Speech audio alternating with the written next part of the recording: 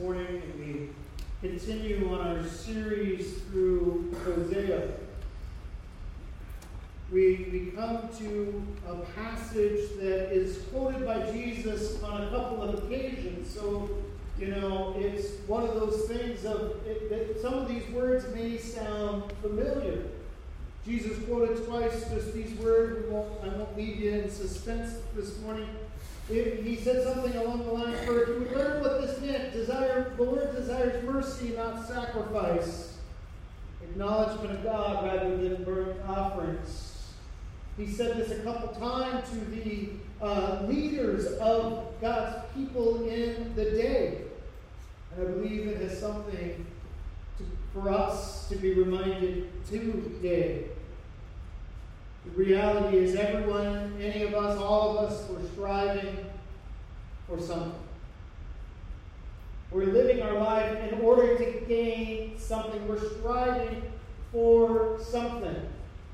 I think there's a couple songs that have that phrase in it. I think we might even sing one. I couldn't remember which one as I finalized things. We're striving for something. We all have needs.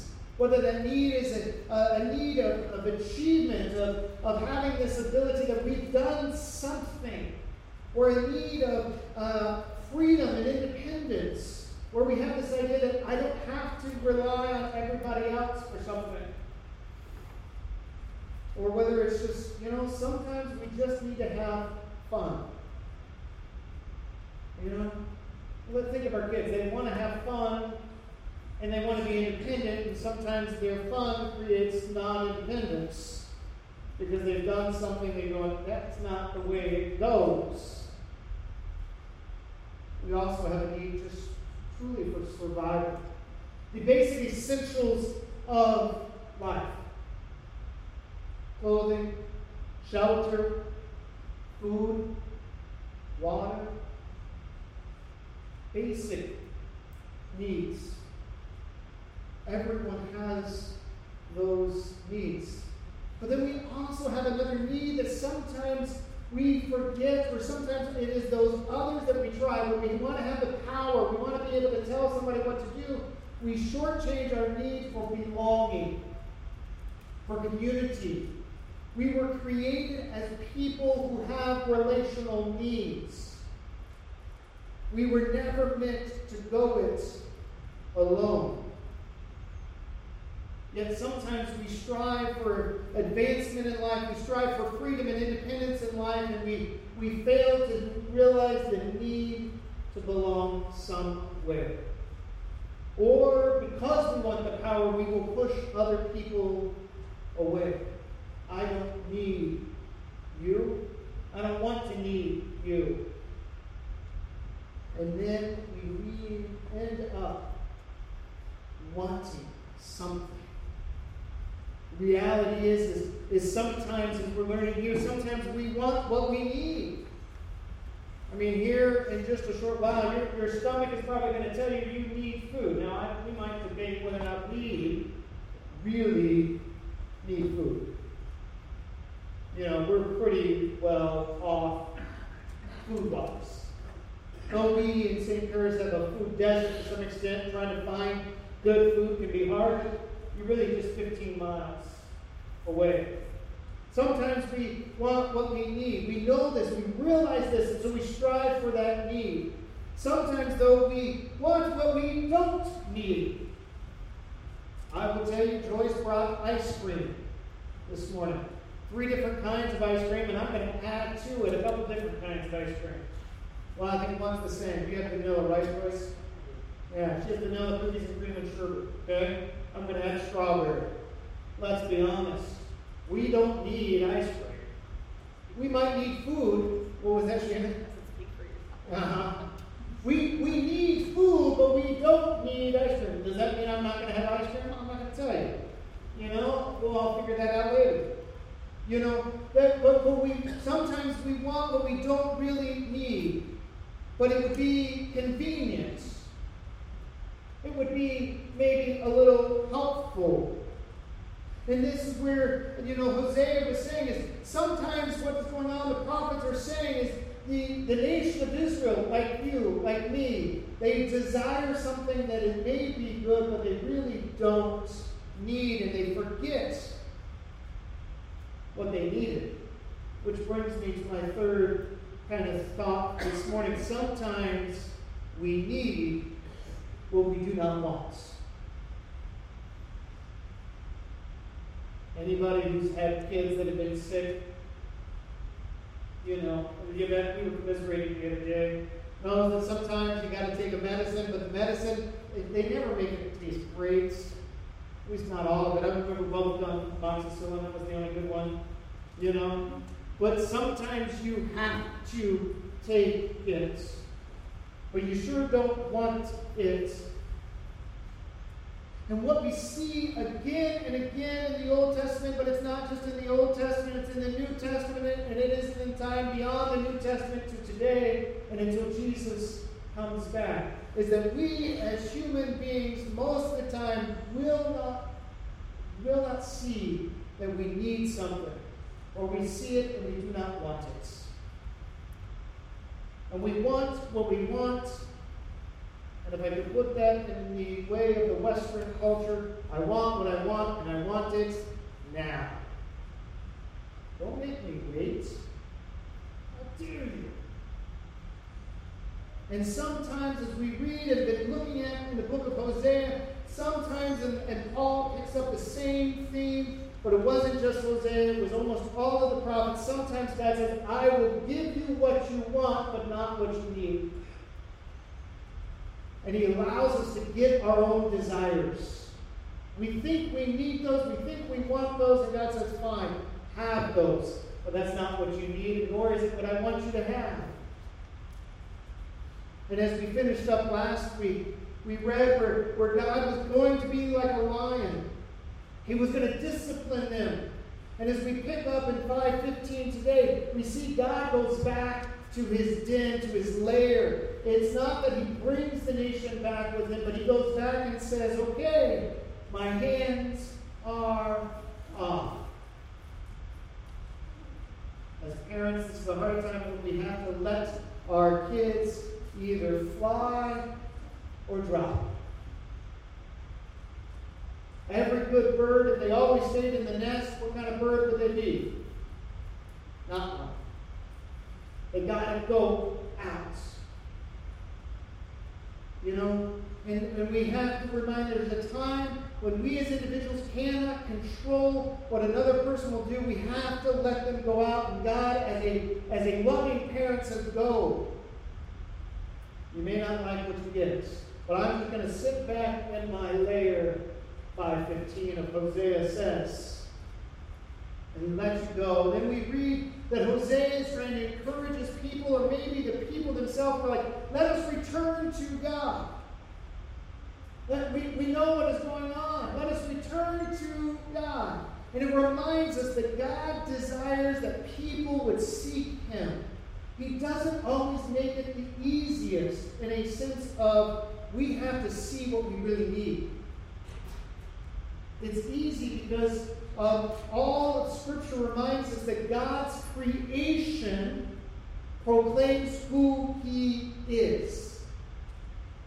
It always has, it always will. So we can see God.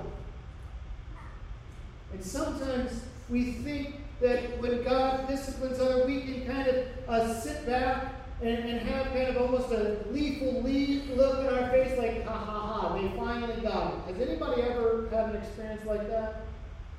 Maybe you've been on the interstate and you've been going the speed limit and someone zooms by at 90 miles an hour, and then you see that same car is pulled over by a state trooper. Anybody willing to admit alongside myself that you kind of go, ha ha, yes. Usually honk and wave. Yeah. Some people wave. Some people are like, finally, justice is served. Right?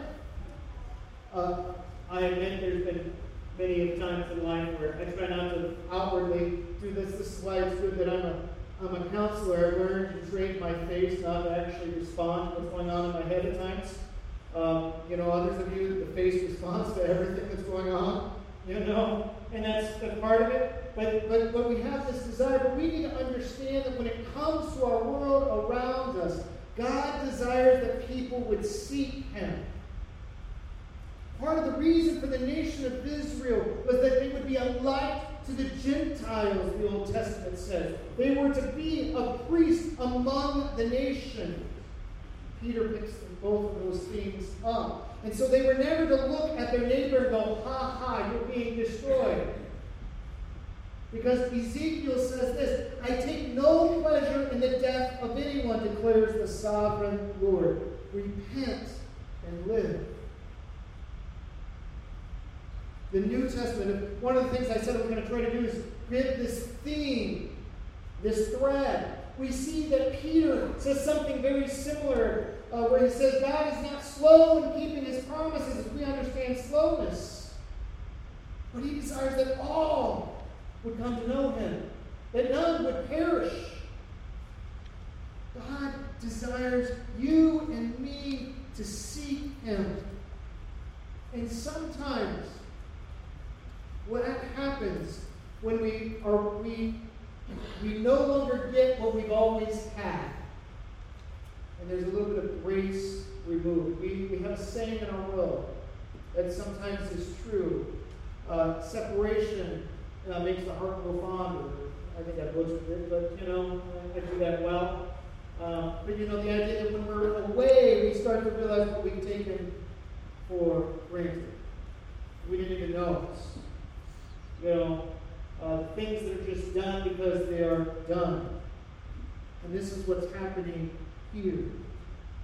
What did Israel need? Well, they start to see it. We start to read what their need is, whether Hosea himself is just saying this, trying to get others to encourage him, or maybe they thought some of it, but there's a little bit of debate. But he says, come, let us return to the Lord, for He's torn us to pieces, but He will heal us. There's this idea, after 2 days, He will revive us. On the third day, He will restore us so that we may live in His presence. In the early church debated, was this somewhat of an allusion to the resurrection of Christ? I'm not quite sure that was the case. But when we start to read what goes on in the New Testament, we read and we see what the early church did. They're going, wait a minute, the whole Old Testament was getting us ready for this. What Israel needed was a revival. A revival. They needed to come back. Let us acknowledge the Lord. Let's press on to acknowledge Him. And if we go on this path of revival, just like the sun came up this morning and will come up tomorrow, He will appear. Jesus would say similar words. Seek and you shall find. Knock and the door will be open. Ask and it shall be given. Different order than what I said, but the point is still there. Israel needed a revival. Israel wanted to just turn back the clock. A couple, maybe 100 years. They weren't looking for a revival. They were looking to go back when at least things were going well. They wanted to go back. They wanted to turn back the clock to what we may call the good old days when things were going their way. And so they tried. They tried to do things like, we'll just get back into our religious habits of the days. We'll start sacrificing again, maybe. We'll start going to the temple again, maybe. We'll be fervent and passionate in our ways of trying to get God because we're hoping we'll just turn it back and all will be well. And these are the words of Hosea. I desire mercy, not sacrifice, acknowledgement of God rather than burnt offerings. During Jesus' days, it was the Pharisees, the conservative religious leaders of the day, that they weren't wanting a revival. They wanted to go back to a time when they were independent, when they were free. And Jesus had to remind them on at least 2 occasions. Learn this. The Lord desires mercy, not sacrifice. Acknowledgement of God rather than offerings. If you do the devotions, which are available in many different ways, online, in our app, in your little handout this morning, you will read both of those times. So I'm not going to try to ruin that, as I try to move quickly. But one of those times, and one of the times we need to remind ourselves of this, is when Jesus was hanging out with the wrong crowd. You know, he called a tax collector. And if you were a conservative in the day, that was a big no-no. I mean, the only probably worst person you could actually call to be a follower if you were Jesus in that day would have been a Roman himself. To some extent we get that when Paul is a Roman citizen by birth. In a crazy way that only God knows what he's doing. But tax collector was just there. He was disowned by his own people, and here Matthew was it. And the Pharisees are going, whoa, no. He doesn't belong here. He can't do that. And Jesus says, learn what this means. Desire mercy, not sacrifice. Then the other time he said this in a brief overview is he and his disciples were walking through the fields. And they decided because they're hungry, they needed food, that they would just pluck some of the kernels off the head.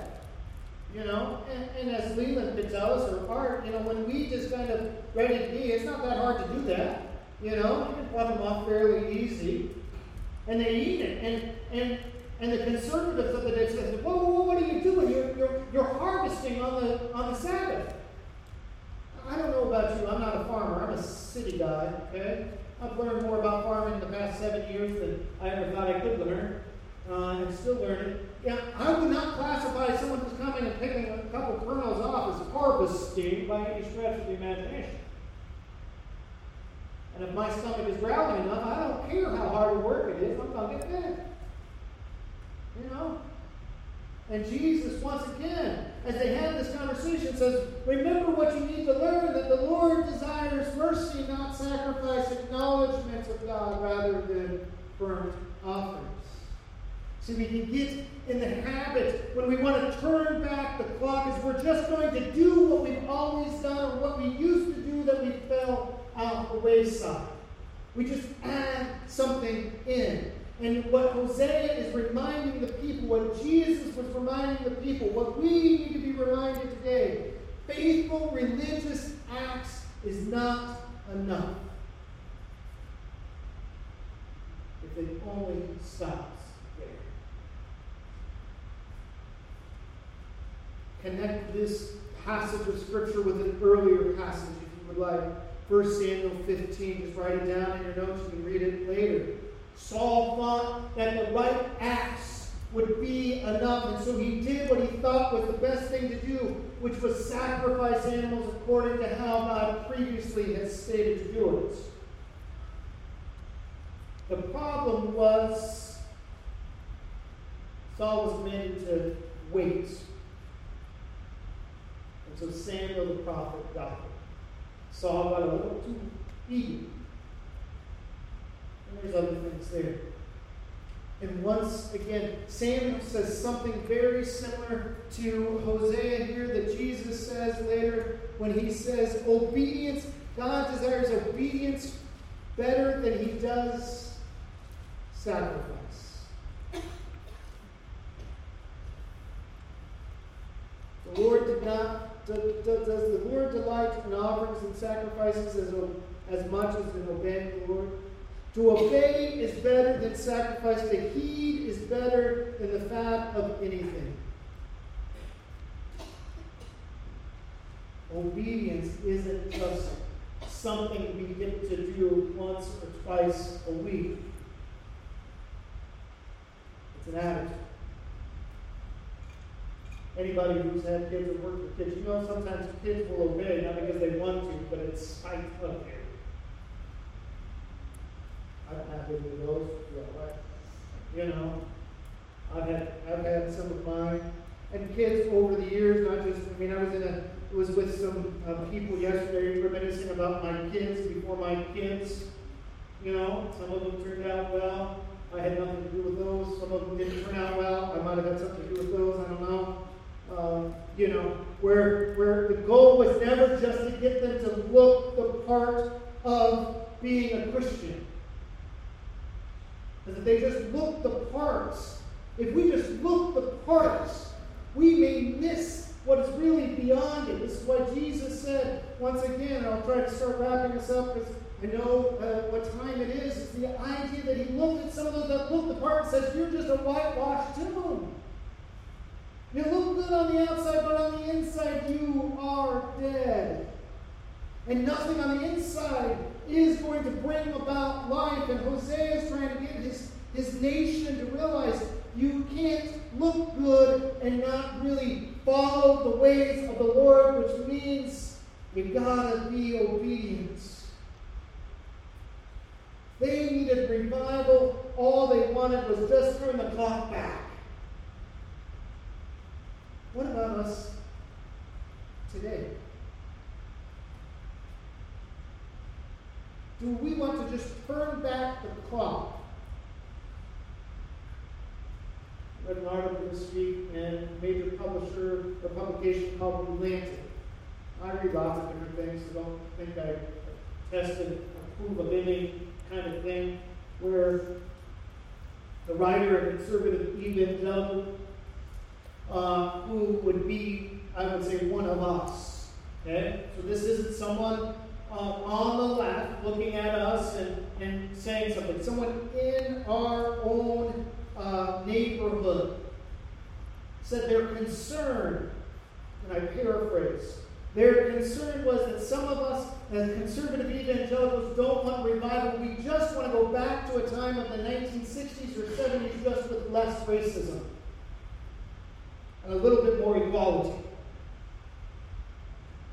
But we just really don't want anything to change. And I go, ooh. See, because what Israel needed and what we need is a revival. But the problem with that is revival, faithfulness. Revival is hard work. It's not easy. And revival, by its nature, is that God is doing something, this is my definition of revival, okay? Is something new connected to the old story, but it isn't the old story just packaged in a new way. It's when God breaks out in a new way connected to the age-old story of all of Scripture. Acts 2 was a revival, but God didn't just turn back the clock. He created something new. This is where I think Jesus was talking about when he says, you put new wine in new wineskins, not in old. And we read over and over again, the next cataclysmic revival, that's going to be a revival that the whole world will be a part of, is when God makes all things new. But he doesn't just turn back the clock and say, okay, now we're good. It is something new that you and I cannot really truly imagine, but Paul would say he has started to reveal this to us through his Spirit. Revival is something new. When God does something new that is directly connected to the story of the Scriptures, when Jesus came, he didn't just turn back the clock. That would have been instituting a new king that was in the representation of God, which was what the kings of old was to be. But, as John so eloquently puts, and I quote as we come to a close, he says this: in the beginning was the Word, and the Word was with God, and the Word was God. He was with God in the beginning. Through him all things were made. Without him nothing was made that has been made. In him was life, and that life was the light of all mankind. The light shines in the darkness, and the darkness does not overcome it. The true light that gives light to everyone was coming into the world. He was in the world, and though the world was made through him, the world did not recognize him. He came to that which was his own, but his own did not receive him. Yet to all who did receive him, to those who believed in his name, he gave the right to become children of God. Children born not of natural descent or human decision or a husband's will, but born of God. The Word became flesh and made his dwelling among us. He didn't just turn back the clock for someone else to be his representative. He said, I'm here. Revival has come. It's connected to everything that has happened before us. Behold, a new thing is going on. And we, just as the nation of Israel in that day, we have a choice today. Will we see what the revival has happened among us? Or will we just really sit back and go, Lord, I wish that you would just take us back to the 80s. When things were just not as bad as they are today, just could we be a little nicer? And I think what we may hear, if we would listen, I don't know, I'm speculating, I can't tell for certain, but maybe we would hear the Lord say, I desire mercy, not nice-looking people. I desire an intimate relationship that is living and breathing, and just going to church and prayer meetings and reading the Bible just because that's what you do. You may hear him say, I'm ready to do something new. Do you believe? And as the man who was about to be healed said, I believe, but help me in my unbelief. Maybe that's our prayer this morning. Help us, O Lord, in our unbelief. And when we do that, we will hear the tender voice of our Lord calling us to come where he is, which is home. Calling us to be where he is, which will be home. But we must be willing to say, I need what he has to offer. I want what he has to offer. And so let us go to the one who does those things. Father God, we ask now that as we close this time, we would hear the soft plea and the tender voice of a father calling his children home. Home not just to a place that we once were, but home to a place where you will transform us again and again and again. And may we stay home because of who you are. Lord, be with us as we continue to worship through this hymn this morning. And we pray this in the name of he who calls us, the name of Jesus Christ, the Lord. Amen. Will you stand and pray?